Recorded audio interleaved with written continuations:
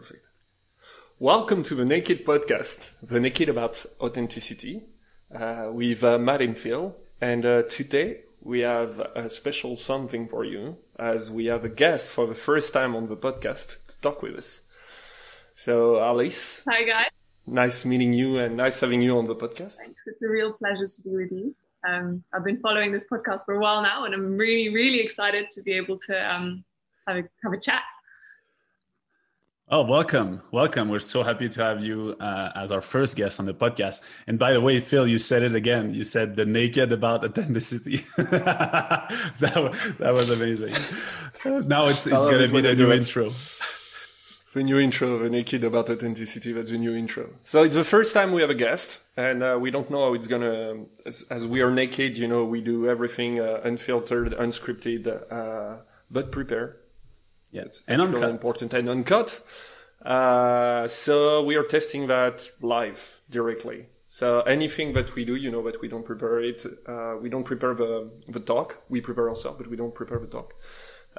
If you and also I want to say we like to give like a how do you say that, like a little briefing of what we did and did not do, because we like the behind the scene. Like for us, being fully naked and fully authentic is saying, so basically here in the situation, Alice knows Phil's bring Alice on the podcast. We had a little technical meeting just to make sure that the sound was okay, that our setup was okay. We did that last week, and this morning we're just meeting up. I know nothing about Alice, just a thing or two, and I've just watched her Instagram this morning, which has amazingly profound text, and I love it. So yeah, we're gonna just we talked about it, and we said, well, let's just do the same format, two guys in a pub, and then Alice come in a pub and we just chat together. So that's how we see it for that first guest episode. So Phil, I'm nervous. Are you nervous? Yeah, me too. I'm totally nervous. That's amazing. Alice. At all. You're not nervous at all. That's good. But I'm watching you guys, and it's funny. In a few words, Alice, can you tell us who you are? Yes. So I'm 23, actually very soon to be 24, which is giving me existential crisis. I live in London, but I'm French. I've lived there my whole life, and I work in wildlife conservation. I'm a wildlife photographer and writer, and I use my words and photos to support conservation, both by storytelling and raising awareness, but also by giving back to conservation. So my prints financially support conservation. And at the same time, I started a consulting company when I graduated 3 years now from university. I was at UCL. And I help conservation organizations or lodges to, I help them with their strategy or their communication or just any way, basically. And with COVID, because most of my contracts are in Africa and were cancelled, I started doing something that I did when I was at uni to pay for my trips and for my gear, which is teach philosophy and French literature. And so I started this again this year. And so all of my pupils had their baccalaureate today, and they have it next week. So I think I'm more stressed than them, to be honest. But it's really cool because I've actually started using philosophy and literature to write about conservation in a way that's a bit different, because it's very scientific. But I really believe that protecting nature or preserving nature is as much human and as much about humans as it is about nature. And it's important to remove the guilt from humanity and find something constructive. And I found that philosophy is a great way to do that. So I'm glad, Matt, that you've enjoyed my writing. Oh yeah, totally. And that's an impressive curriculum for a 23, soon to be 24-year-old woman. That's pretty amazing. Wait, so have I heard correctly? You're teaching philosophy at university? No, I'm teaching it for 16 to 18-year-olds. So kids who are about to pass their final year exams. And it's cool because it's a way to help them build confidence, understanding why you're doing something, why you're learning something at school. I love working with kids who hate it, because at the end of the year, usually they actually quite enjoy it, but they probably won't admit it, but they do. And that for me is huge because it just gives them access to themselves and to their potential, and being able to analyze something and make your own view about something, but also understanding different perspectives is so important. And the younger it starts, the better. So no, it's not uni. Not yet. That's so true. That's so true. And well, bravo for doing that. And I love the aspect of talking about the why. Why do we do things? Like in philosophy, it's always going deeper in the roots of things. Why we do things? Why are you acting like a robot? And at some point you just stop and you're like, okay, why do I do things? Why do things work this way? I really enjoy that you're teaching young people to do that, because, well, if I always thought that if I was to work in a nonprofit, or if I was to like have a lot of money and to I was wondering which cause would I support, and it would always be coming back to the education of the children. That's, for me, that's the most important. It's huge because, I mean, some of the conservation projects I've worked on, really, I mean, conservation today is not just saving animals. And that's something that's basically been my mission, is to deconstruct that. Because, you know, when I was 15, I had this conversation with my dad. He said, but Alex, like, how do you justify saving animals when kids are dying of hunger? And it really made me think, because that's the vision that a lot of people still have of conservation because of its history. I mean, it was rooted in colonialism. It was quite an unjust practice because it was imported from the UK into Africa, and it was the cause of lots of big fictions. And I mean, it's kind of the practice of it, at least, is kind of understood along the century, but it really needed a rebranding and a new way of thinking, because you can't protect animals or ecosystems if people are dying of hunger. And so now conservation really is actually the practice of development and how you can empower, but properly empower, because it's still a buzzword that's used left, right, and center, but properly give local communities the tools to have access to better quality of life, and that goes through education. And it's so cool because you see kids that won bursaries that were funded by ecotourism projects or conservation projects, and they're really passionate about nature because they're learning about it. And you know, in Africa, 90% of the kids don't see the ecosystems they live in. They don't see animals, or they're scared of. In Zambia, there was I interviewed this couple who were doing an incredible project from the south of the Kitui. And they said, you know, people are scared of chameleons here because there's a disconnection. And it's not because you live in a wild place that you're still connected to that wild place. So for me, conservation is something that's international, it's global, it's generational, it's everything. And it's really about reconnecting people with nature and just looking at how beautiful it is and how much we get from the planet, but also how much we have to give back. It's a balance. And philosophy, I'm a really, really big fan of Albert Camus, who's my favorite author, and whose philosophy is really about, you know, realizing you live in an absurd life, rebelling that life, accepting it, but rebelling and living for yourself to finally live with passion, which is reconnecting with the environment in the present and living as someone who is a natural being. And I just find that incredible. So that's when I had this breakthrough, like last year during lockdown. I thought, wait, there are so many similarities here. Something has to be said. And it kind of started from there. Do you think it's the same? Do you think it's the same thing? You know, when people talk, I mean, this what makes me remember is that, you know, you said that they're disconnected a little bit by to the nature and everything. It makes me remember when people, I know it's not the same thing, but when people say Paris is the most romantic city in the world and all that, and when you're coming from Paris, you're like, yeah, but when you go and it's I feel it's kind of the same thing, you know. I don't know how you feel, Mathieu, when we say like Canada, it's wild and everything. You have lived all your life in there, so I don't know what is the feeling that you have about Canada. Do you believe it's kind of the same thing, or is it another feeling?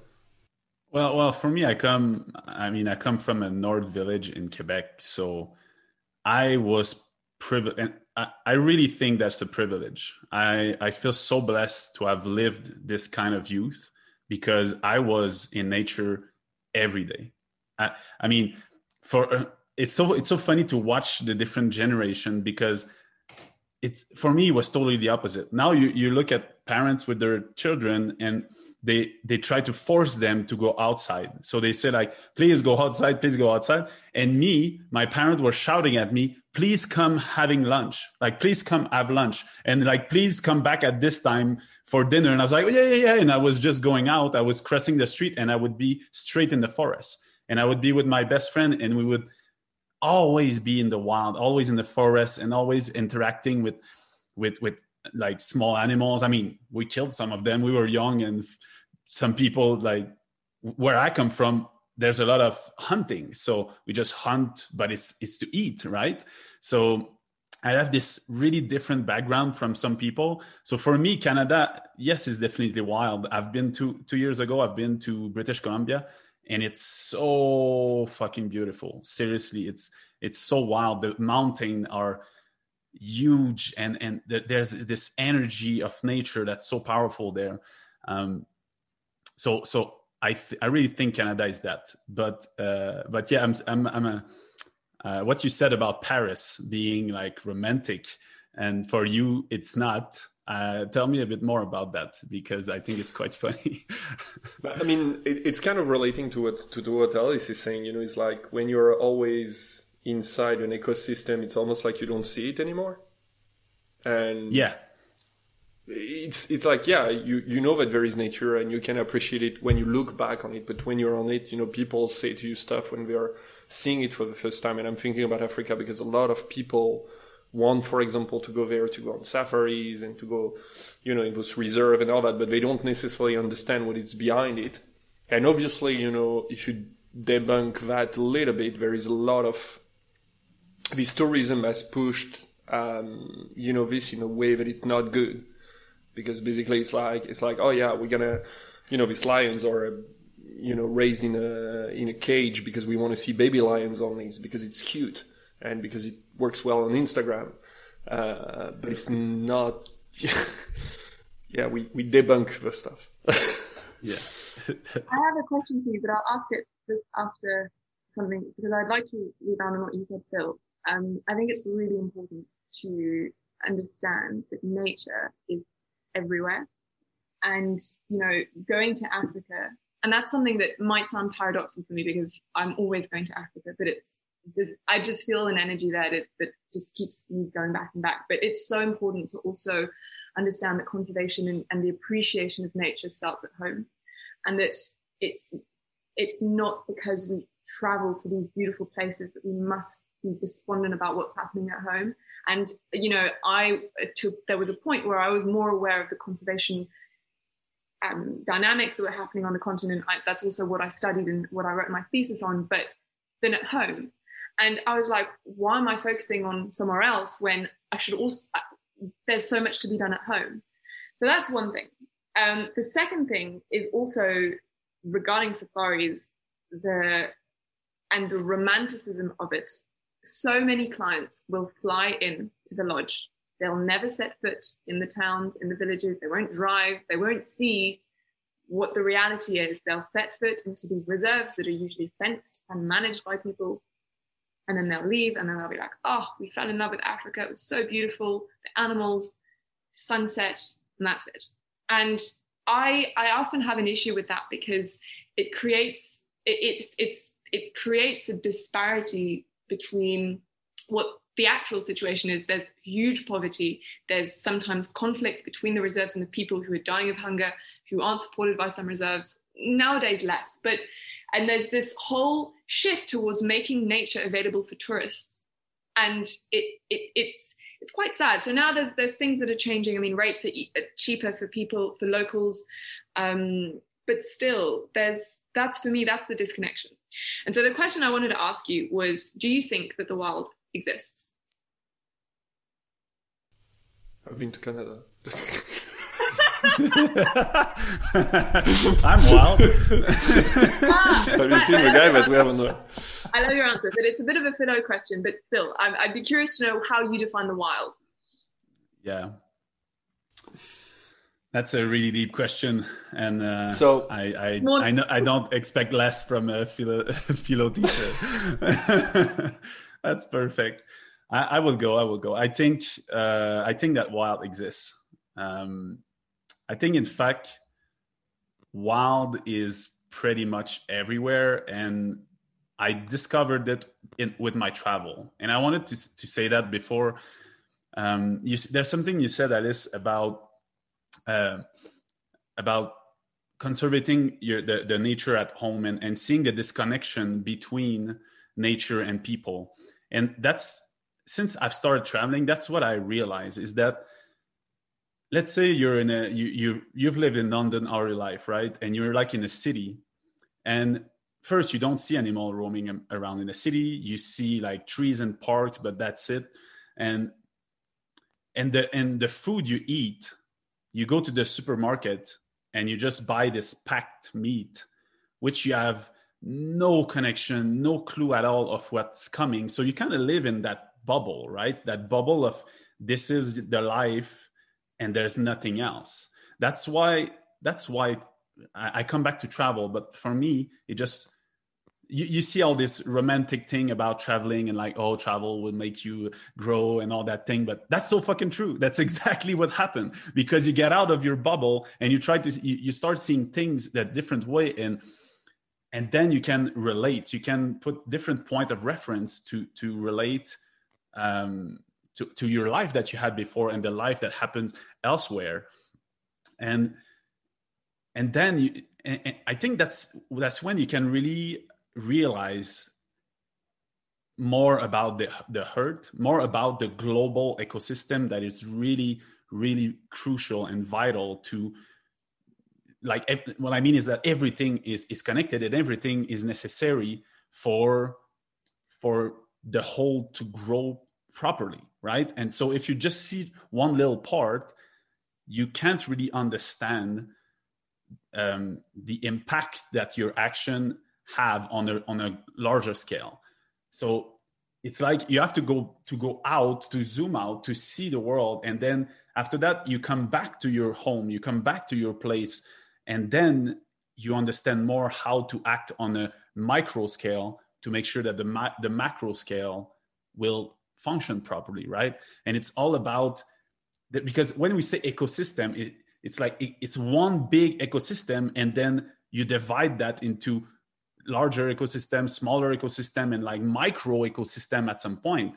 So when we talk about, I mean, you probably face that, Alice, right, in your work. It's like about how do you make an impact globally? Like how, like when you do an action, how do you not get cynical about, oh, that little action is not going to do anything for the global thing? For me, that's a really big issue in my life at the moment, is that I see all of that and I see how important all these things are, but I kind of fell into that cynical way of thinking, which is like, if I plant a tree here tomorrow, companies will destroy 1 million acres in the next year, and I just can't get my head to wrap around the fact that my action is like make an impact that's going to impact like enough. I don't know. Phil, you get to still think about the question whilst I reply to yeah. So there's a few things. I have multiple answers now because of that. So that's... I'll remember them. So I agree, Matt. I think that the wild is everywhere and it's nowhere. And I think that, in fact, the wild is a problematic notion because it's created by us to separate what is urban, what is human, and what is natural. Yet we are natural.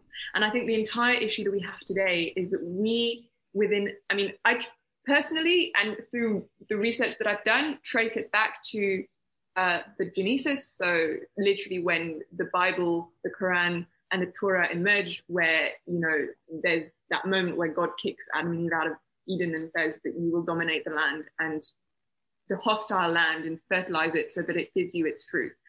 And so you get 2,000 years of that, plus the Industrial Revolution, where there's no God anymore. man discovers incredible power, so there's no limits.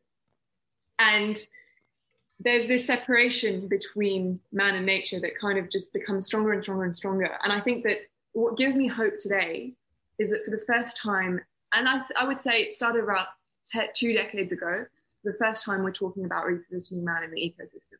And so there is a paradigm shift that's happening. My generation, my brother's generation, who's younger than me, it's just something that we learn automatically. And yes, it's, we still have to learn it. And I come from the countryside in France, so I have that same privilege as you, as to just have been able to run in the fields and horse ride and be close to nature.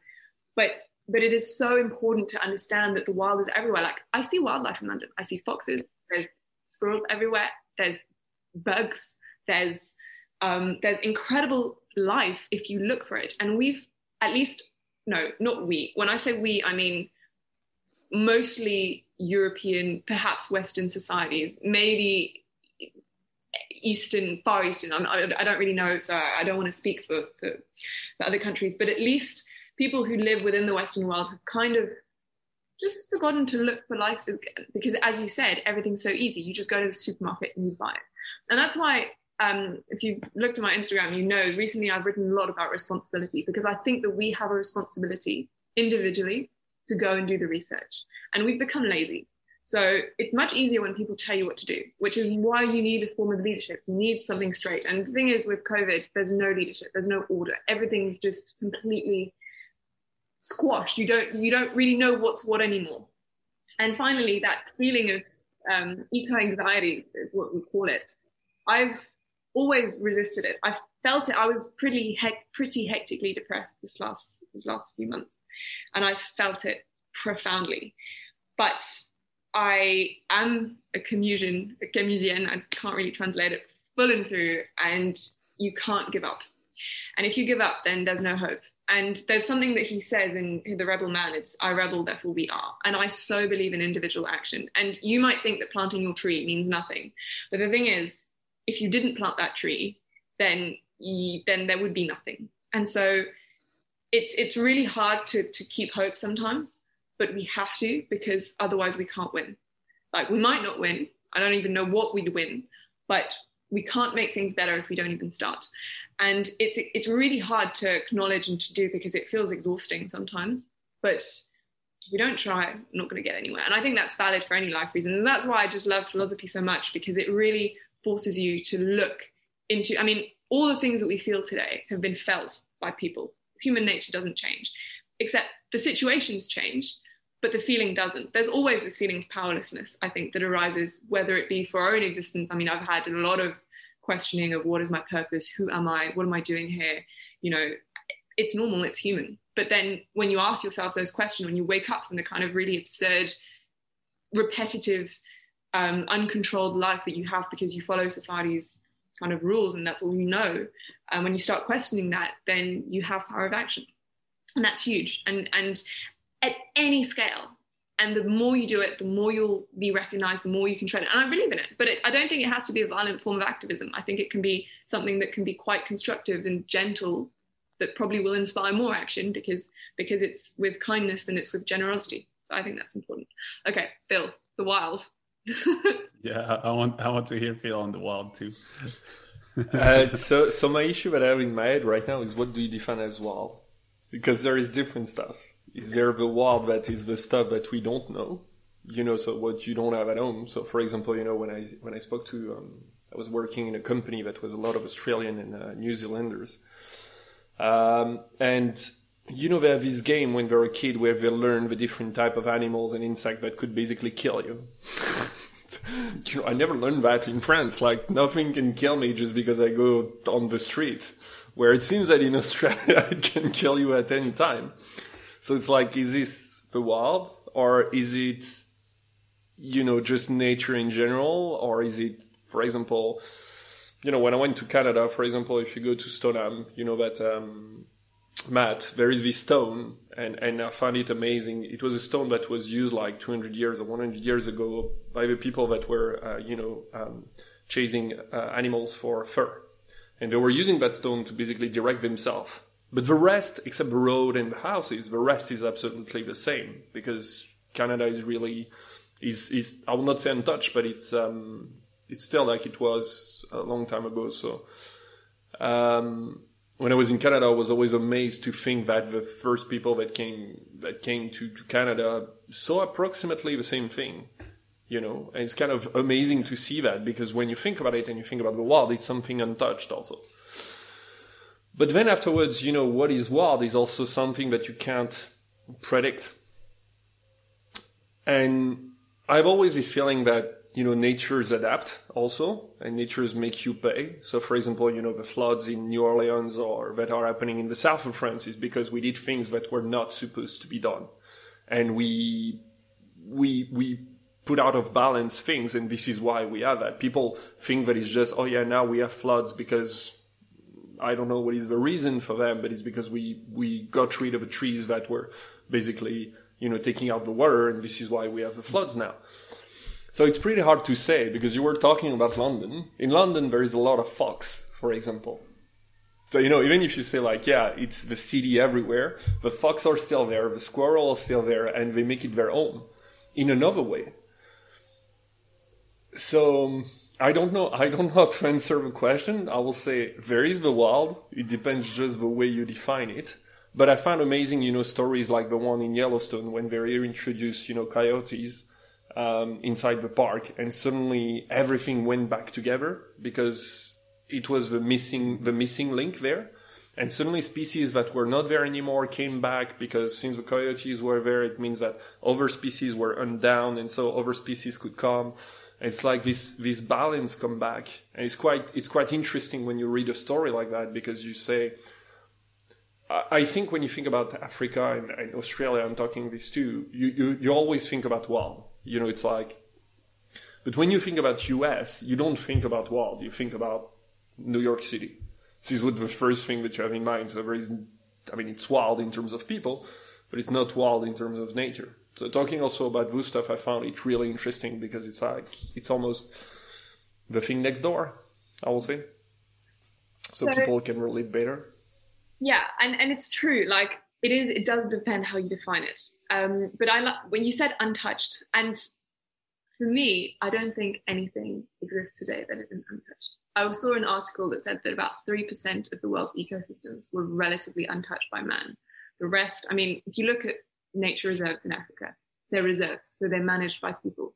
The first time I went to Africa was in Namibia, and I'd spent my life watching nature documentaries, and there's something that they never show you, and that's what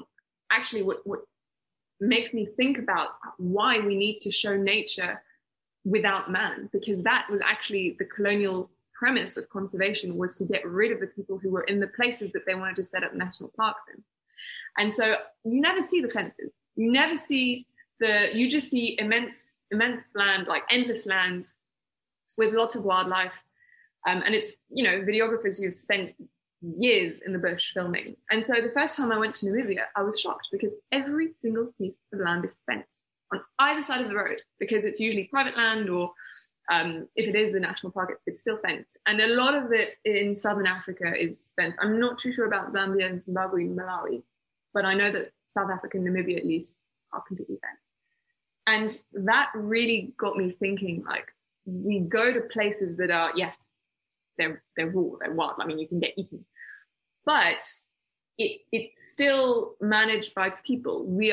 So that's why I think that it's important to kind of start thinking that the wild exists everywhere. I mean, it's even in human nature. And Matt, the first thing you said I'm wild, and I love it, because we've got to know that, like, it is within. Like, there are things that we can't control about us, and I think that the more we suppress that kind of, I mean, you know, obviously you don't want to go and kill people because that's your natural drive. But the more, there's a balance that needs to be found. And I think that it's important to accept that there's a nature within, because it might help.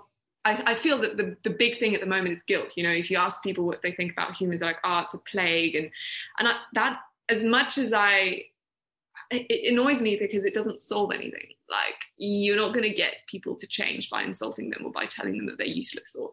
So maybe by finding that natural side, it can kind of counterbalance the profoundly human thing that we have. And that's why I love art and philosophy and, well, the arts so much, is because humanity has something. It's that we can appreciate beauty. We can think about our actions and we can make amends for them. We consciously understand that things are wrong.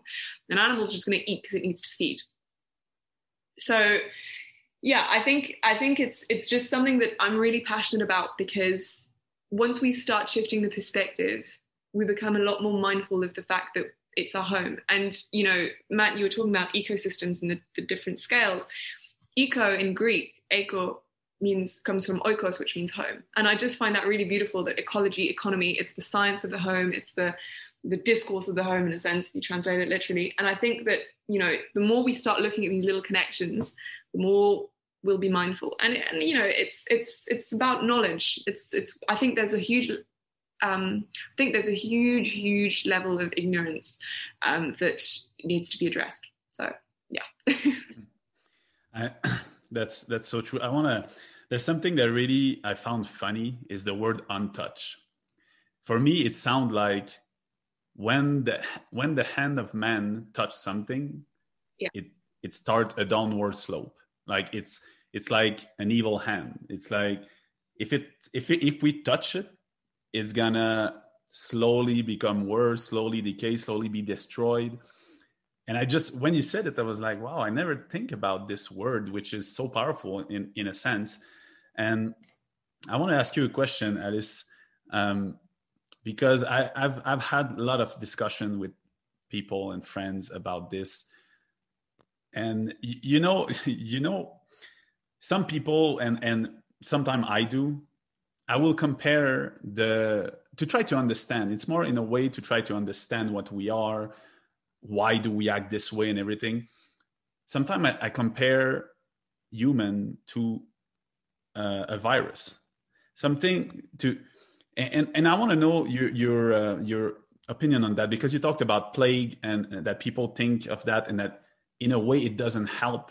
But if we take the premise that we are really close to some kind of virus because we're the only species on the planet that will destroy its own habitat, which is it's only viruses that do that. They will consume the host slowly to survive themselves, but the host is going to finally decay and die. So I wonder, is it what we are doing right now? Like all the alarms that are rang everywhere about climate change, about the deforestation, about all the animals that are getting extinct and killed in mass and all of that. Do you think that we are the virus of the earth? That's a really good question. So if you look at what makes a species, or at least what drives a species, it's to thrive and survive. And humans have been really good at that. And I wonder if it's not a biological urge, in a sense, that's, again, uncontrollable, to do that. And the fact that, you know, that was sustainable when there was maybe 1 billion of us, 2 billion.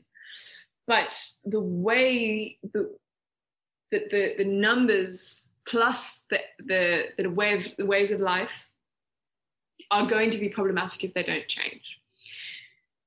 Now, the thing is, I do also see the success stories and the work that's been done. And when I said earlier that there's a shift in the mindset, I really think it's a paradigm shift, because now if you look, like, so Phil and I, you said that we met through politics, and we were working towards a program for an election that we got destroyed at. And who won? The Greens, the ecologists. And if you look at a lot of the big regional elections, at least in France, local elections, who wins? The ecologists. And I mean, I don't want to get political, but I don't find ecologist parties to be very sustainable on the financial and economic side. So, but it just shows that there is a desire for leadership in that domain. And I really think that we're close to having, because the mindset's there, at least in the Western world. And I think, you know, the whole point of conservation is to show that people can benefit from protecting nature. And kind of a side story, but relevant, my thesis was on finding ways in which conservation actually does enhance, really enhance both the ecological and the socio-economical well-being. And I looked at a case study in northern Kenya in a conservancy that had been established 20 years ago, and they were, I think, the first in their kind in Africa, at least in East Africa, to be completely run by Maasai, completely managed by Maasai. And it was a complete leap of faith that they did, because conservation was still very much associated to colonialism. And the shift was incredible, because when I interviewed one of them, who's a really good friend of mine, Dixon, he said, I used to chase elephants away when I was herding my cattle. And cattle is something that's very important for Maasai. It's a symbol of status. In Ma, the word cattle, in Kombe, gave the word life, in Kishui. And so you can really see how it's interconnected. And he said, now I'd rather sit with the elephants and watch them than watch over my cattle. And it's interesting to see the shift from instrumental, I'm going to benefit financially from conservation, to intrinsic. I also appreciate the fact that nature's there and that I'm within nature. And I think that we're at this tipping point where it can go both ways.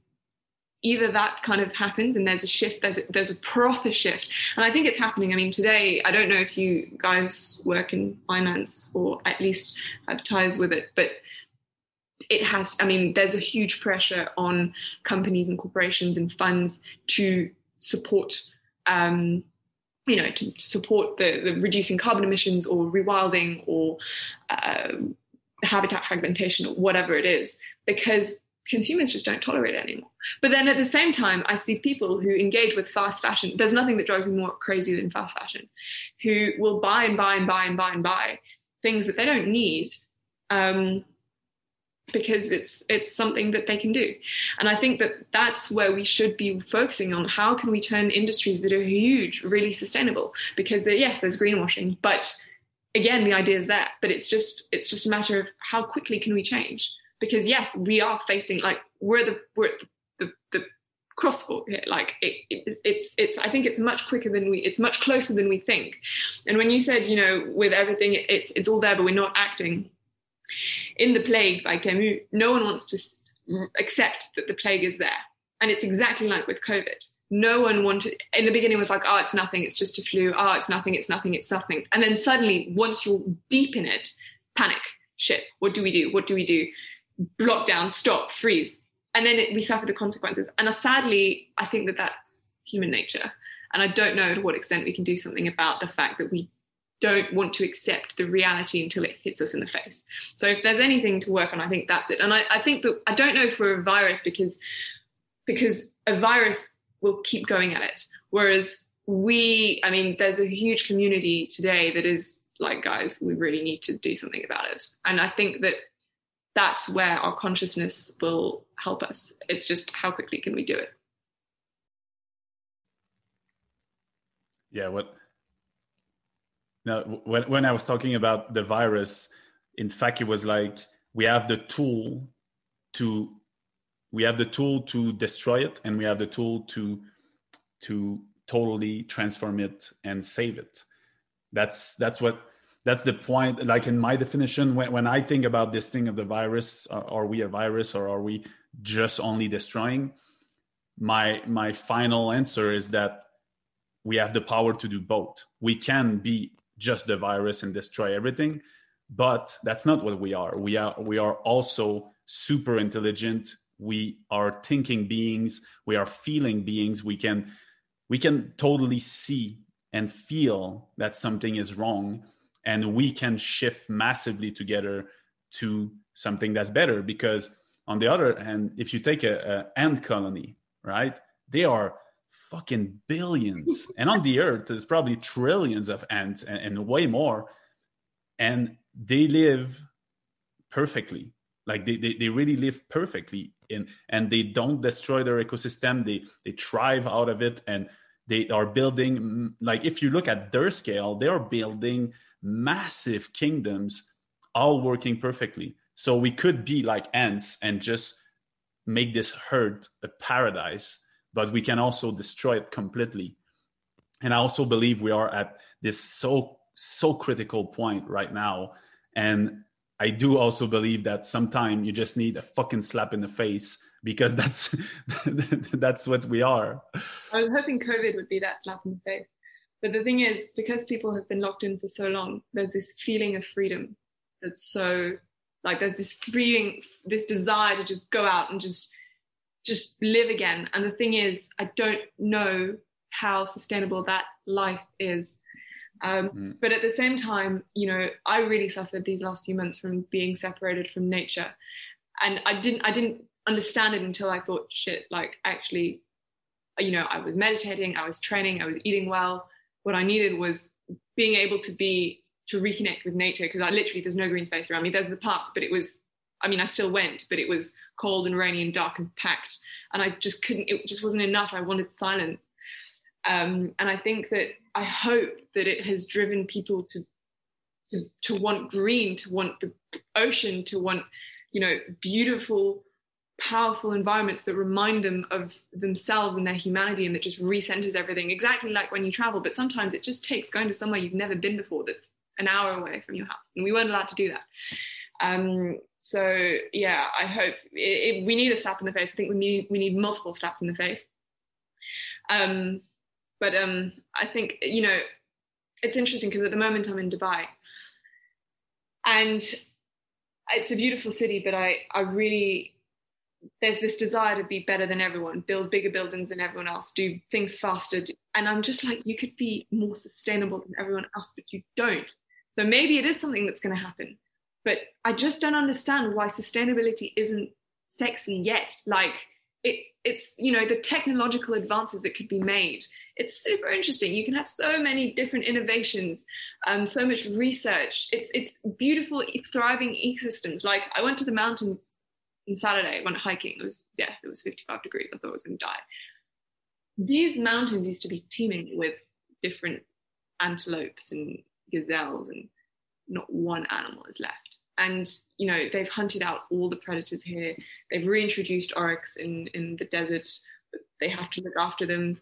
Like, and I just wonder, like, when are we going to try, when does sustainability become something desirable? And it is for some, but it's definitely not for a large part of the world. So, yeah, tipping point, slap in the face. Phil, yeah, Phil, we talked a bit about AI in different episodes, and I want to know, like, what do you think? Because I know that one of the reasons that it's like things are happening this way, and Alice, you say, like, why are we not being sustainable? I think the large part of that is because of ignorance, and you said it before also, that we're plagued by ignorance. But at the same time, you cannot blame people to not understand the whole complexity of the Earth ecosystem. So what the parallel I want to do with AI is that AI is coming, and super fast, and big data is part of that. And we all fear AI because we just like have these Terminators movie in our mind and shit. But in a way, AI could also be the missing piece to understand at a global scale how ecosystem work, how every piece is important, and to be able to compute better decision at a local scale, at a small scale, micro scale, which would fit in the macro side of thing, and which will englobe everything. So tell me what you think about that, Phil. That's a complex question. That's a really complex question. Because I know we talked a bit about it. So. Yeah, but it's I think when we want, we can. Okay, I'm just going to simplify like that. When we want, we can. And this is, I think, like, one of the problems. You know, like, okay, giving you an example. It has been talked for a long time that it's better to have electric cars, right? It has been done for a long time. No company decided to build an electric car, and then Tesla decided to build it, and now Volkswagen and everyone is putting their effort in it, and it almost 3 years we're capable to do more than we have been capable to do in 50 years. So it's not a problem of capacity. where you're right about AI, and there is a part that is scary in that, which is we are capable today to build cities that are sustainable. We are capable to build, ecosystems built by man and that incorporates also nature. We're capable to do that. We know how to do that. There is, like, for example, the city in the, I think the first people that will do that will be in Asia, because they have a thinking that is way different from ours, which is in the long term, which is in the reincarnation and all that. So where they make choices. So, for example, if you see what is done in South Korea, it's quite amazing. You look at cities like Songdo, you look also, but problems that people don't want to go in there because they live in a certain environment and they don't want to change it. It will come, but people will have to be forced. The thing with AI is, yes, we can understand every interaction that we have, and since it's capable of computing way more information that we have, it will be able to control those things.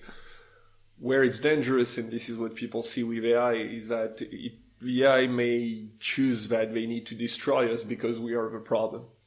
So this is where we don't want to go necessarily with that, because if they think like what is the best solution, and the best solution is to kill humans, this is what they don't want. And there's a lot of sci-fi. Why would they not think about educating human instead? We just love these like crazy action movie and like Terminator killing everything. But seriously, if the AI is so intelligent and it understands the human being, because first it's being created by us, so it's gonna definitely be shaped as we are. So it would understand us, so it will know the power we have to change, to be educated and everything. Why would the solution would not be that the AI is like, let's just put the humans out of ignorance. Let's just teach them everything that they don't know to make everything work properly. Because here you're asking an AI to have compassion, where an AI works with facts.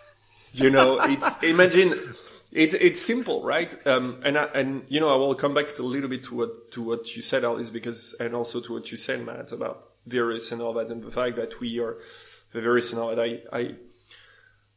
I think one of the book that changed a little bit my mind was the book from Yuval Noah Harari, which is around, Sapiens, because he brought something that was quite interesting when he says, like, we have been, tamed by wheat.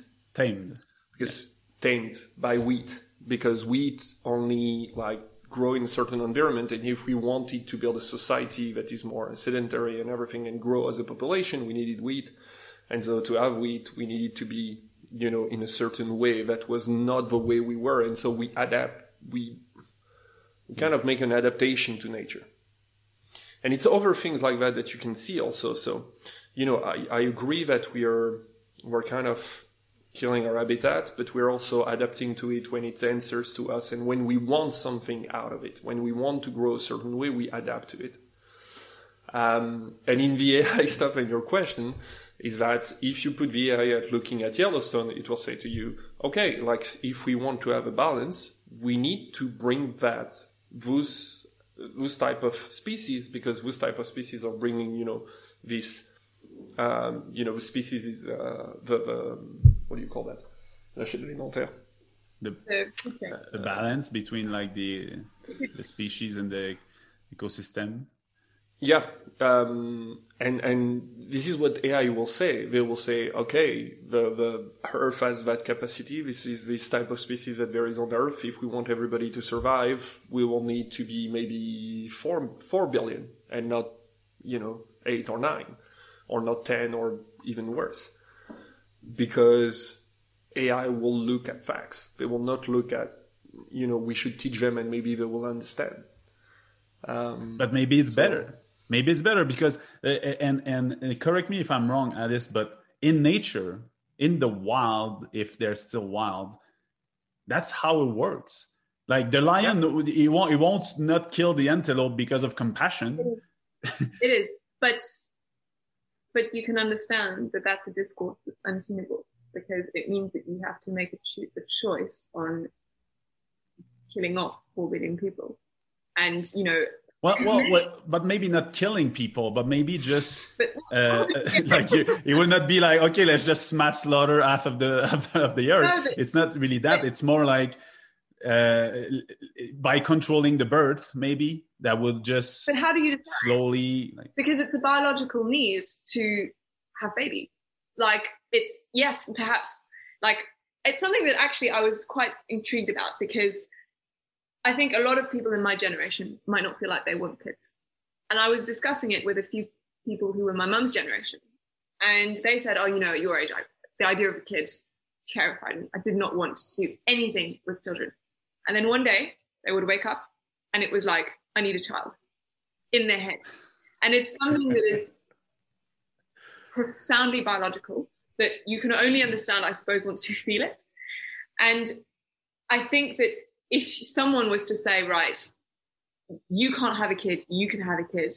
I mean, from a social justice perspective, it's just impossible. But what I think is, it's a huge question, because I think deep down, a lot of people think that there's too many of us. But how do you resolve that? How do you address that? So it's a complicated one, because also in the matter of education takes time. I don't know if we have 20 years. And the last thing is that our educational systems for the last, I would say, 2 centuries are based on a system that is disciplinary, but like to each field its own. So you have economists who have studied economics, but who don't study biology. You have ecologists who don't understand finance, who just see the side effects of finance and markets and capitalism, and you say, we need to destroy capitalism. You have engineers who don't understand that when you're going to build a windmill for wind energy, you have to destroy an ecosystem that's perfectly functional. And, electric cars, there's so much problems with electric cars, but it's not comfortable to look at them, right? You have to mine for lithium. Lithium is a disgusting source to mine. We can't recycle the batteries. So again, these solutions that we find, they're great, but they're not long-term, because what happens when your electric car doesn't work anymore? What happens when the windmill, solar panels, the glass still can't recycle it. You have to clean it every day, otherwise it doesn't work, but you have to use chemicals. So there's all these little things that you find a solution, but because you're not addressing complexity, you're reducing the problem to make it easier to address. There's going to be more issues on the long term. And that, for me, is the one thing that our civilizations and our societies have to learn to tackle, and maybe with AI, and that's complexity. And the degree I studied was interdisciplinary, and it really opened my eyes, because I was sitting with biologists who were like, end capitalism. And I was kind of like, capitalism is the reason you're there learning. There's so much shit with it. But at the same time, it's not something that you can just throw away. And economists were just refusing to criticize market. I mean, no, they do, because you kind of have to. But it was kind of like, markets, profit. I'm exaggerating. But that was the kind of mindset that I had. And I was in the middle, and I was like, I wish you two had swapped just for a day, just study something completely different and get a different perspective. And so I think that our education systems are changing. The international baccalaureate, these interdisciplinary degrees, especially in the US, are growing. And I think that it will create people who, instead of being specialists in a discipline, are specialists in a field that they've apprehended through different disciplines. Some people are born to be engineers, or, that's what they have to do because they don't understand anything else. But others are generalists.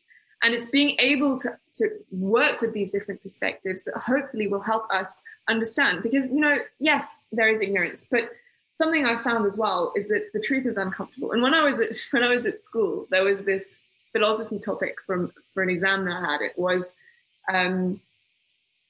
is freedom the absence of constraint? And something that came up when I was writing was, it's incredibly difficult to be free, because you have to start making decisions. You have to be conscious of everything. You are suddenly aware that when you're in control and you've got the power, you've got the information, there's things that are really uncomfortable to deal with. And sometimes ignorance is bliss. So yes, there's ignorance, but we have to make humans don't like change. It's so uncomfortable. But so if you don't know, then you don't need to change. So you can stay comfortable. And that's what we need. It's teaching people to get out of their comfort zones. And again, education. But it's so important to have that resilience and that adaptability, because otherwise I don't see how we're going to be able to change quickly. And learning complexity is something that I think is crucial. But you see, that's the thing. You raise a good point about complexity. And by the way, I will change one of your sentences that you say, there's too many of us. I will change by there is too many of others. This is what people think, not there is too many of us. I think the problem is always others, you know. It's always like, and this is also what is part of the greenwashing, even on social justice warriors and everything, is because nobody does the right thing. There is always something wrong in what everybody is doing, and I think this is part of the problem. But in the complexity you are saying, and this is what it was funny, is that one day when I was at school, and I was in high school, I think one of our teachers says, you know, like, so we were on the scientific path in high school. So when you are in high school in France, you have to choose, I mean, when I was there, you had to choose scientific, economic, and social, or literature, and there was other ones. And so this was the three main ones, and basically people were separating themselves between scientific and literature. The funny part is that people in scientific, there was one of the teacher that said, you know that in scientific you're more geared to change the world, because even the philosopher and all that were there before were also like mathematicians and you know, really good at it. And this is the funny part, because today we want everybody to be so specialized that we say to people, you shouldn't know, you know, even in my field, you know, I'm a product manager, so it's almost like I shouldn't know about sales, or I shouldn't know about marketing, or I shouldn't know about art, or I shouldn't know about all those things. But the funny thing, and this is what all the companies know in the world, is that if you want to be innovative and if you want to change your way of thinking in your field, you have to look at other fields. You have to look at art. You have to look at, I don't know, like, you know, you're in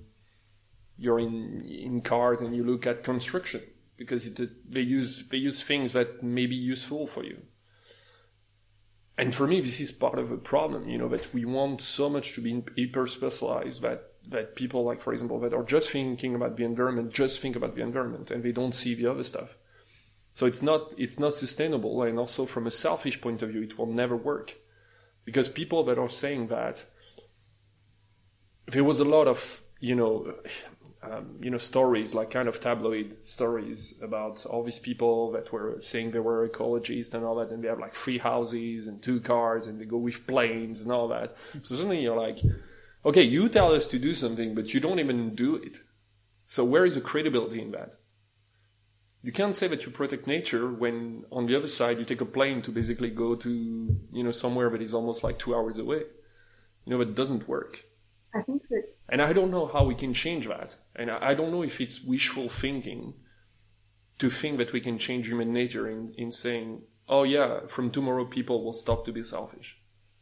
I don't think we can change it. But I do think that you can change the self-interest. So that's where the shift is important.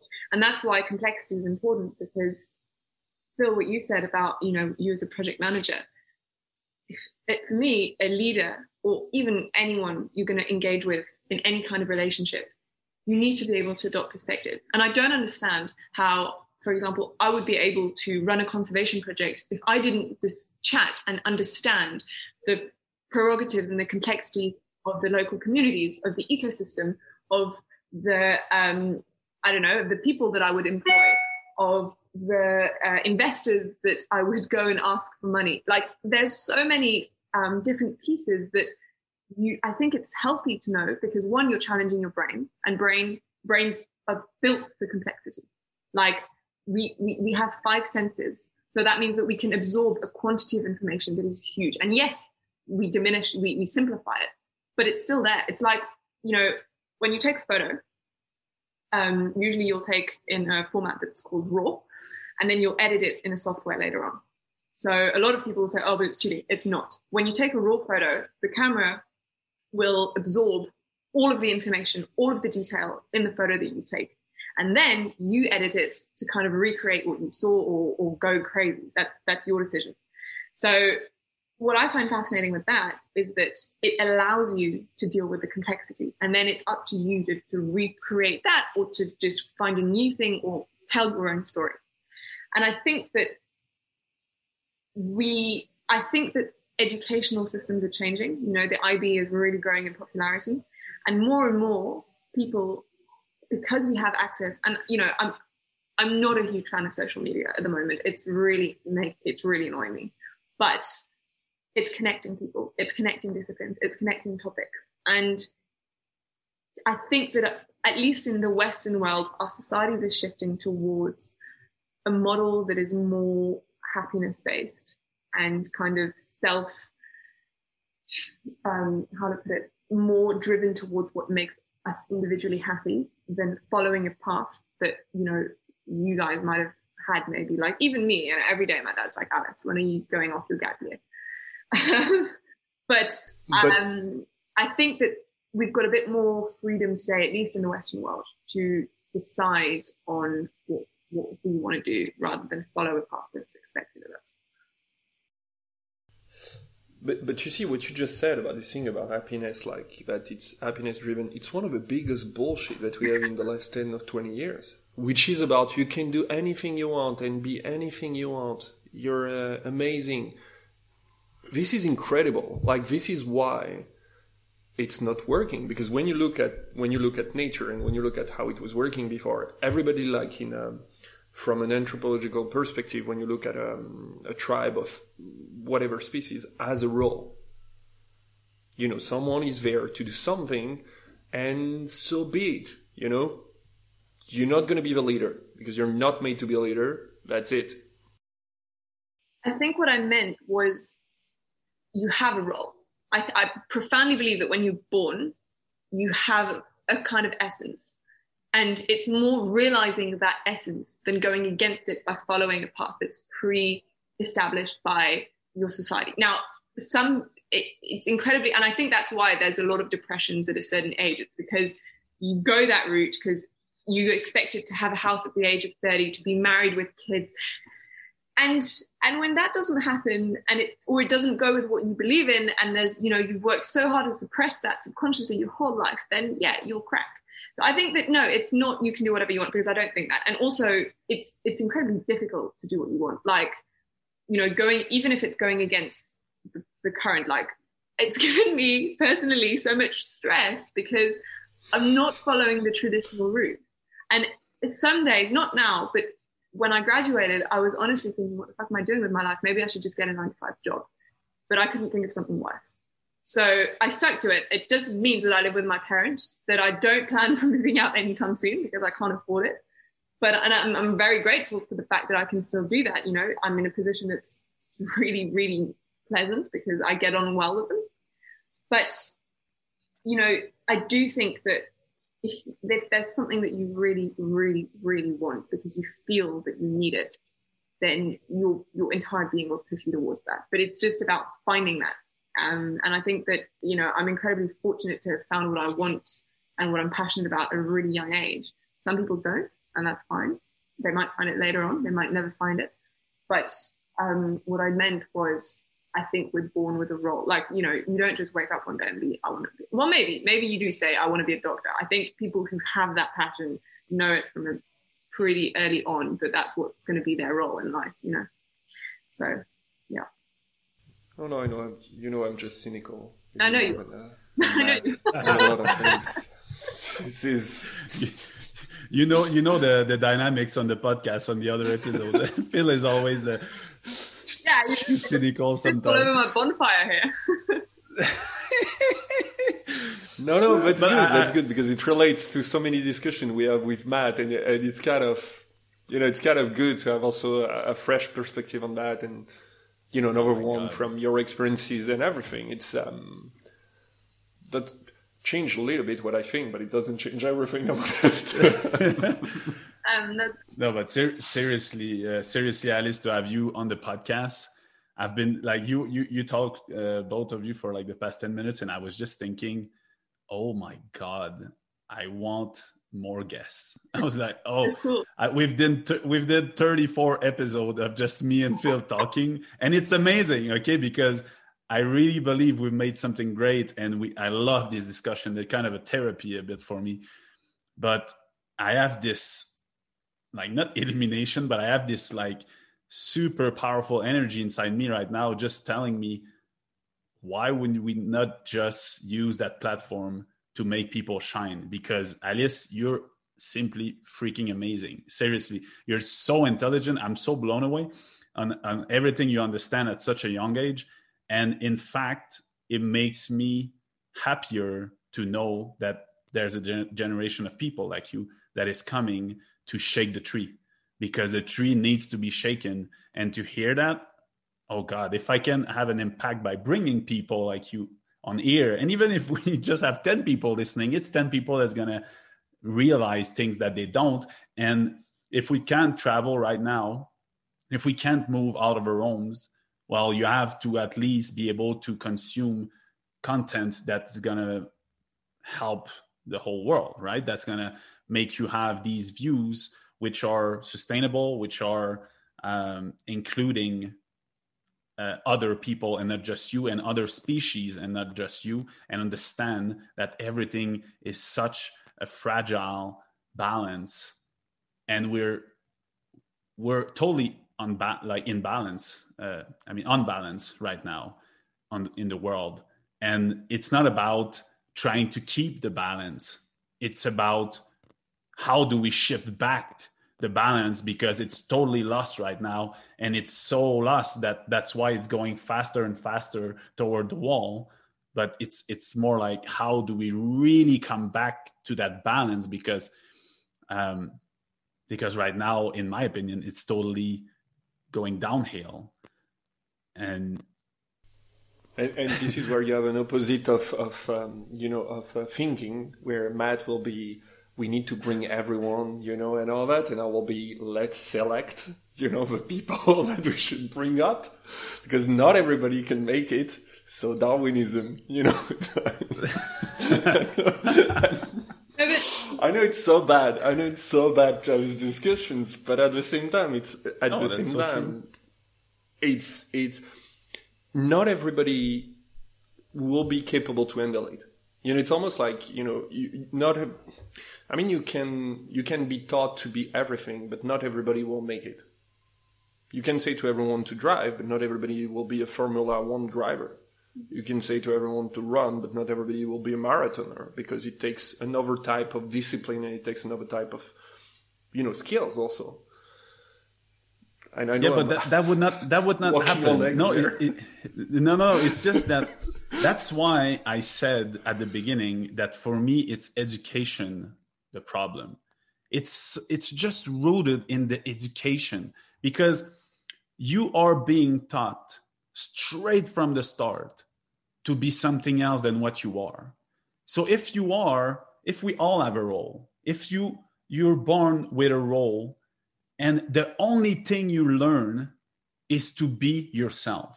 Why do you think I hammered that idea every episode, to be yourself? Because if you would learn it straight from the start, you would be told you are unique and amazing, and you have one role on this earth.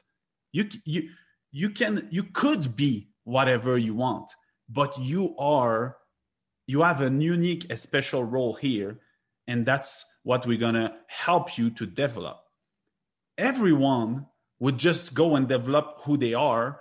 A farmer would just love it straight from the start because he know it, and he would not try to be an economist because his parents are like, no, I don't want you to be a farmer. Like, it would just, everything would fall into place with the right education. That's what I fucking strongly believe. Yeah.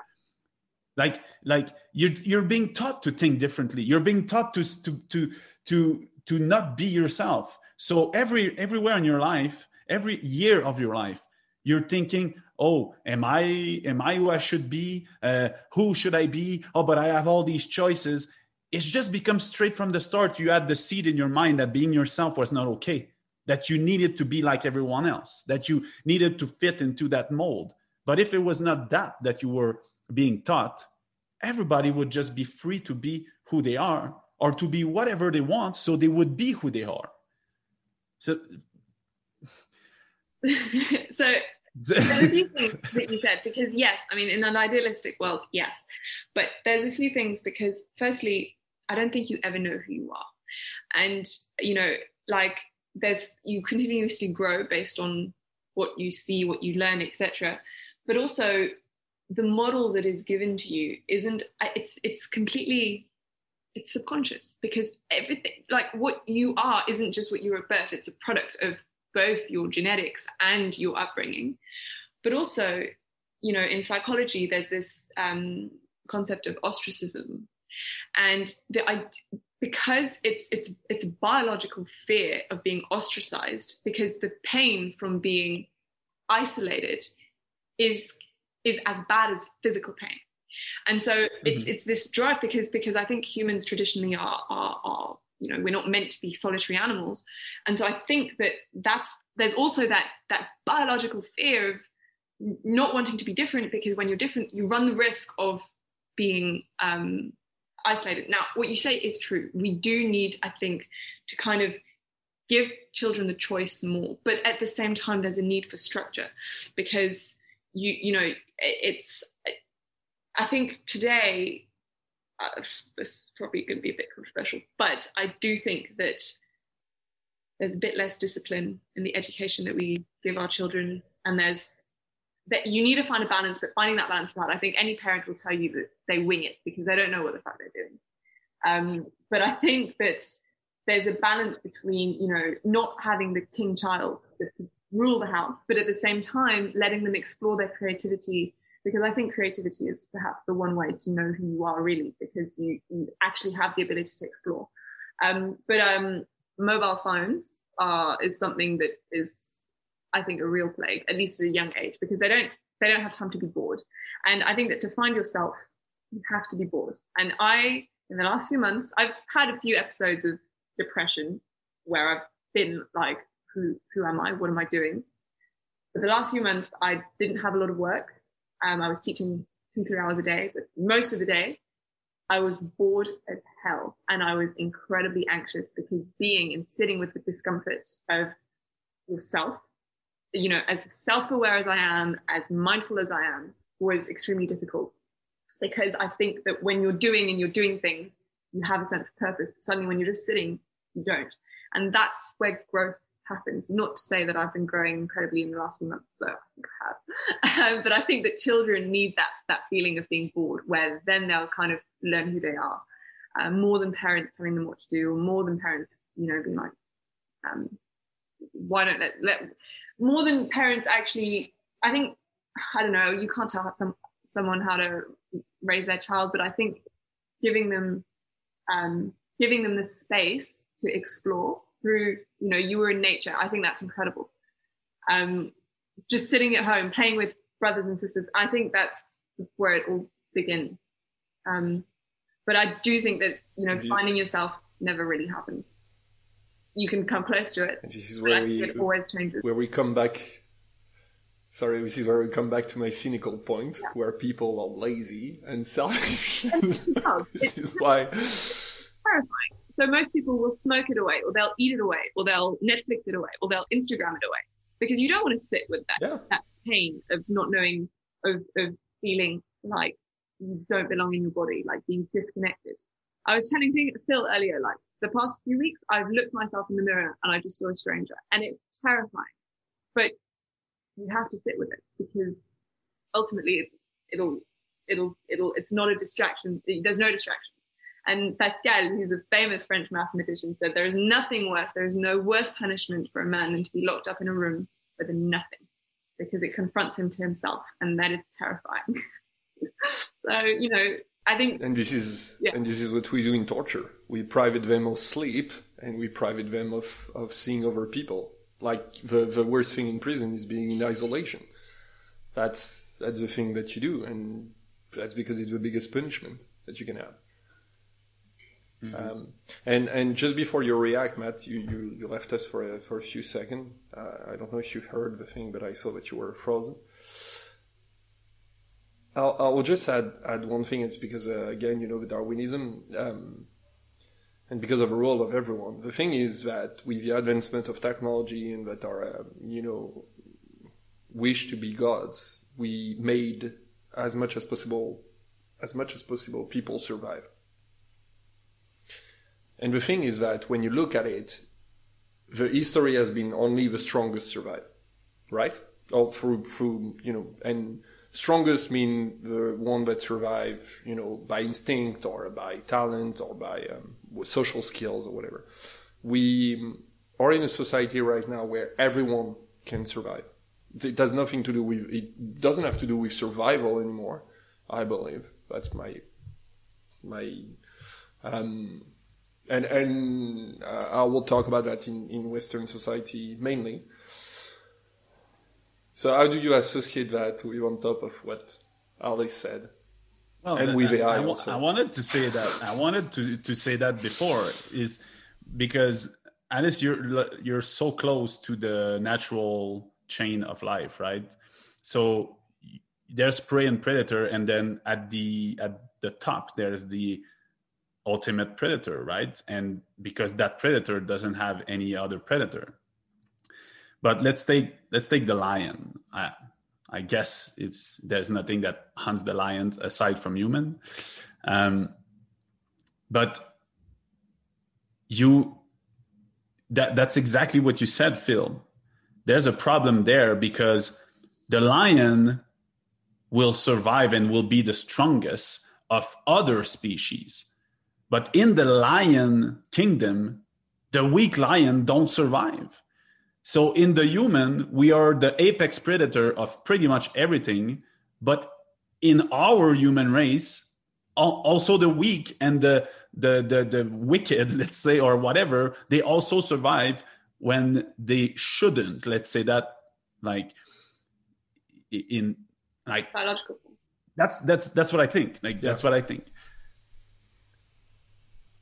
We're making the human life like it would be God. Like, we take that philosophy that we are bits of gods. Everything is connected. We are stardust, and we are a bit of God in every human. Yes, and we take that and we make it like we are godly just by being human, which makes no sense, because it makes us wants to keep every human, every defect, every whatever that would not survive in a normal ecosystem.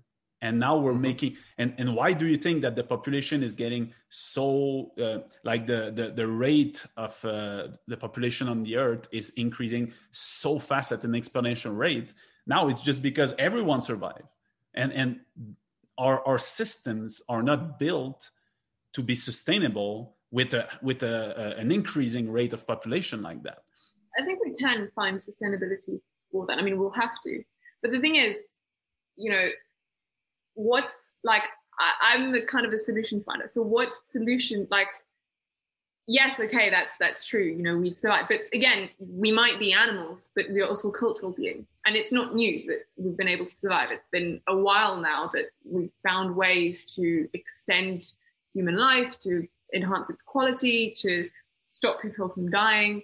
And I think that we have compassion as well. So you can't not, I mean, if I see someone dying, I can't not want to help that person, because I think that's also part of how we've evolved. It's to have compassion and to want to help others.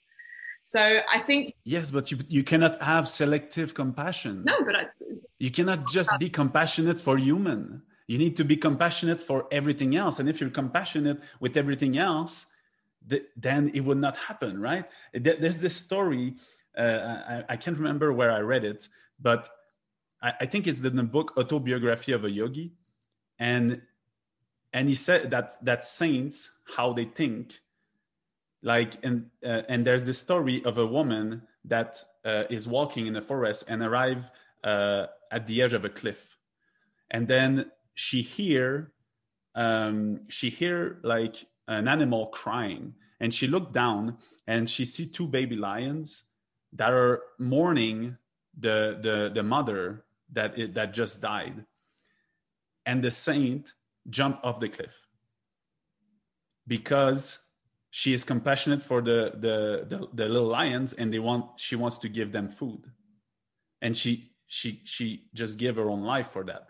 So that's like the highest form of compassion. So can you really say that you're compassionate when you help the human, but on the other side you kick the dog on the street. Like, I think that what is real compassion? What do you think is real compassion? Compassion is not selective at all. Like, I know that some things that I say seems like so raw and so uncompassionate. No, because like, oh, let's just kill some people, but. No, but I just want to add something on what you said, is that this is funny. When you look at animals, and this is what you're taught in even Disney movies and even in movies, when an animal is suffering, you want to stop the suffering, right? And you kill them to stop the suffering. This is what is taught. But what is kind of, when we are talking about humans, we try to make them as, survive as longest as possible, even if it means like, suffering all the way. It's like as much as possible. So I think it's also a culture thing, because in certain tribes, I will say tribes of human, you're not supposed to survive. Like, there is tribes that in the world that when the parents die, they bury the child with them alive, because there is nobody, because it's a community thing, so there is nobody to take care of a child, so we just end the suffering with it. With I never heard that. That's no, that's like, pretty gore. Like that's when you study like how certain tribes work, you understand that it's not like we are in a certain bubble in the way we do things, and it's not like that still in the world. And it's really interesting to see that, because we evolved in a way that maybe is not sustainable. My question to that, because yes, you can't have selective compassion. But so another question that my dad asked me when I was 15 was, if you have the choice to save a cub and a baby, what do you choose? So a what? A cub, like a baby animal. I think in his example, it was either a gorilla or a lion or a bear, can't remember. And my brother and I instantly said, we saved the animal. And he was horrified. And my uncles, it was Christmas, there was my entire family. They were horrified. And they said, but how can you say something like this? How can you put an animal species above a human species? So I do think it's also a perspective thing. But before I give you the answer that I would give now, which is different, what would you answer that question? Because ultimately, you have to choose at some point. So you can't save both. For me, you would have to justify how it would be both. Like, you can't just say, I'm going to pick both of them up. Again, Darwinism. If it's a really cute baby panda and a horrible human being that looks ugly, I will choose the baby panda. Let's be honest. Like, seriously. Someone gave me, like, I asked this question to a few scientists, ecologists that I met, and they said directly the animal, because the human might turn into a poacher. There's already enough humans, But someone else said, but what if the baby invents something that can change what if they go on and change something that can resolve the problem of sustainability that we're facing? So there's no right or wrong, but I think that it's an interesting question to ask, because, yes, you can't, there's no selective compassion, but when it's crunch time, do you choose your species, or do you choose, if you consider that all animals are the same, humans included, then you choose the animal? Like, it's I think it's quite easy to say, oh, well, we better choose the natural world with the humans. But I think that deep down, we are still humans, and it's something that took me a very long time to accept, because when I was younger, I was a bit of a wild inside, and I just didn't like people. But I think that it's also important to understand and to accept that we're human, and there's a part of us that just will drive us to our species. I'm not saying that that's what I would choose today, but I think it's important to think about it. And that's like my answer. I was almost sorry, Mathieu. I was almost wanted to finish on that note, but I don't want to. But we are human. Like, I think that will be super well. Again. Yeah. Let's continue, Mathieu. Sorry. No, it's fine. Anyway, I just have like 15 minutes left. No, and my internet connection seems to be wavering. My answer is just that there should not be any kind of preference. There just shouldn't. There is no right or wrong in what you would choose. There is a wrong if you choose something because you think it's better than the other. They are both as important in the big scheme of things. The baby gorilla or the baby human, yes, you can imagine whatever you want about their future, but when you take a decision that's rooted in the present survival situation, you can't really like validate your decision by basing yourself into some future thoughts that maybe this would happen and maybe this would happen. You just have to choose left or right, but not because one life is more valuable. But I think this is the reasoning that we do afterwards, is that we want to justify our choice that is generally based on instinct. This is where it's funny, this is where you see, I think, the difference in maybe human and other species, is that we try to make it logical. When you try to justify why you will save a baby animal versus why you will save a baby human, you're trying to make a logical answer or make it rational. That makes sense for you because you want to separate yourself from a cruel decision that you have taken, because you killed. I mean, in this example, you killed one of the two, right? You killed one of the two, but as human, you don't want to say like I killed something, And yeah, but what would happen? What would happen is that any human would choose the baby human just because it's our species. We would just choose our own species, and the father gorilla would save the baby gorilla because it would not save the baby like the baby human, because it just doesn't make sense. We will always go towards our own species, and that's okay, I think, in a way, but that would not make it wrong, because we are thinking beings and we can just sit and not just go for our impulses, right? Our biological impulses.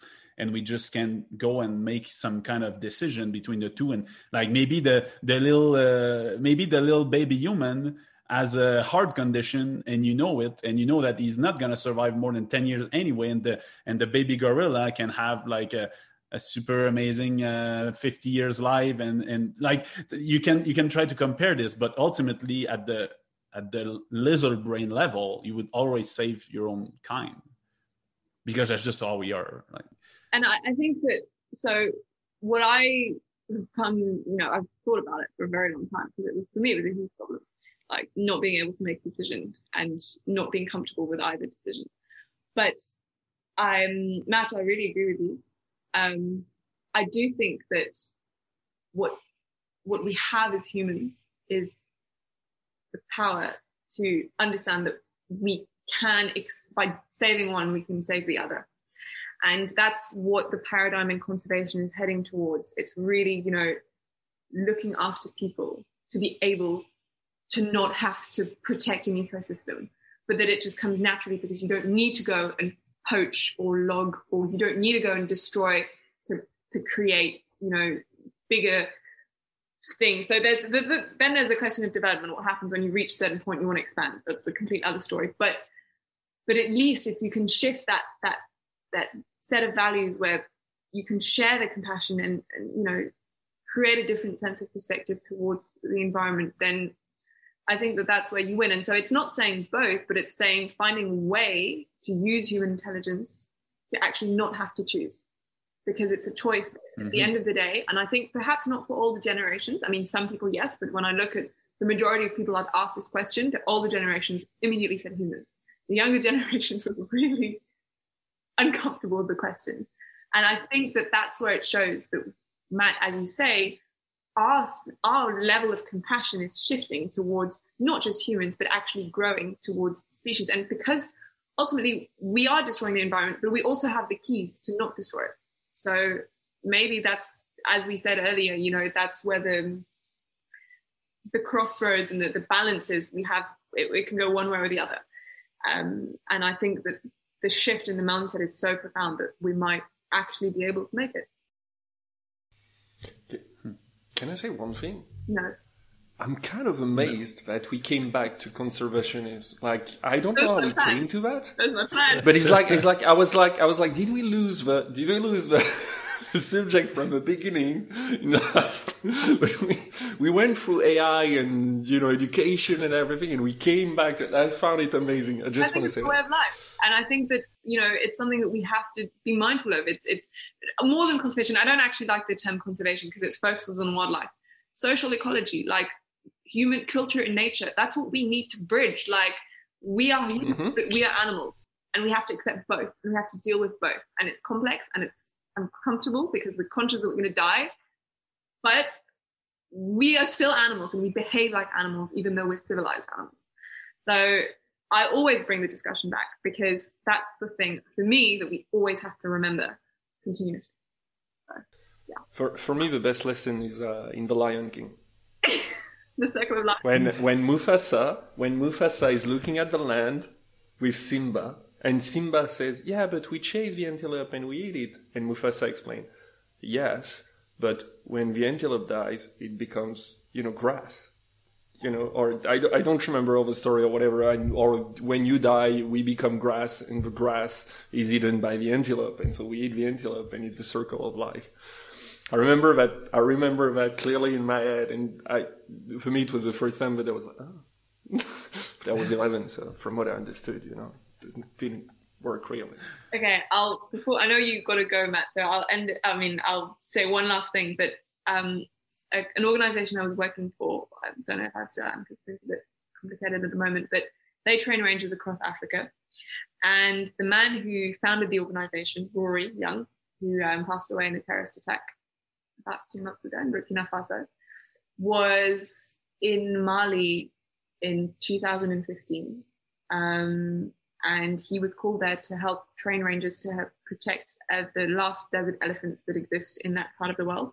In fact, there's only 2 desert elephant populations, and there's the other ones in Namibia, and there's about 500 individuals who've just resisted to jihadism and terrorism, coup d'etat and conflict. And he said that the tribes there's 3 tribes in the Gulma region. There's the Fulani, the Dogon, and the Tuaregs. And all of them have a different system of beliefs, but all of them knew that elephants had to be protected. And I think it was the Fulani, and they found that when there were elephants around, the goats produced more milk. And actually it's because elephants, when they'll eat seeds and pods, it'll go through their system, and then it'll come out, and the goats will feed on it. And so they'll produce more milk. And so they understood that they had to protect the elephants. They wanted to be able to, you know, have more food. So I think that that's a really cool literal application of the Lion King in a way that's, you know, a lot of people sometimes say, but what's the point of an elephant other than its existence? They're so important to the ecosystem. And it's really interesting to see how it also contributes to human well-being. I mean, elephants can raid fields and crops, and there can be conflict, but there can also be some really beautiful ways to thrive with wildlife. And I think that that's really beautiful. That is amazing. That is absolutely amazing and true. And I believe that it's not because you don't understand something that it isn't there. And if you believe like just an ounce into in the evolution, well, if everything that is on the earth right now, or let's say 100 years ago before it started depleting so fast, was there because it was part of an incredibly complex balance. Like they were all there because they had a role. They had their role. When we say we're human, we all have a role when we are born. Well, these animals and these insects and every life on this earth has a role. Life. and it's not because we don't understand those complexity that they don't exist. Like, That's really good. I still prefer The Lion King, so I recommend to everyone to watch it. And by the way, Matt, in The Lion King, you see how lions are attacked by other animals, so they don't win all the time. I know. I saw this thing once where a hyena was trying to attack a lion's ball. But, never know. Anyway, on that, thanks for this amazing talk. I'm so happy that we did that. I didn't expect that it will be so good. And I just no, but like I don't know. I was obviously, it's the first one that we do, so I know you are amazing, and this is why I wanted you to come. But I didn't know how it will work out in the dynamic of 3 people on Zoom doing a podcast naked. As again, like not scripted. Like it's just amazing. So Matt, I will let you finish a bit before Alice. Yeah.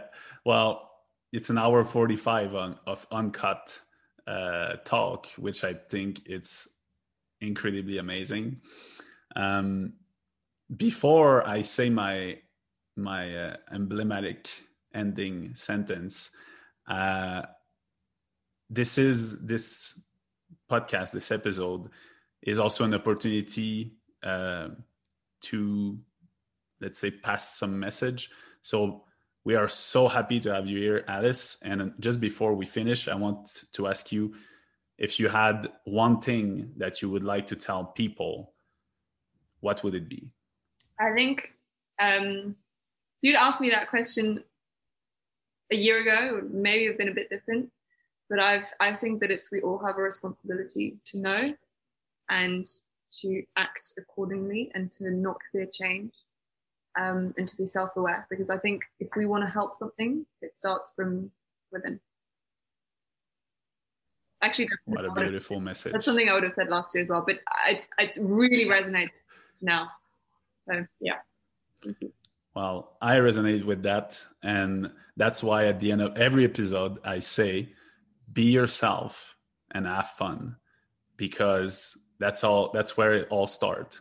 And I want, just to finish, I want to say something on one thing that you said, Alice.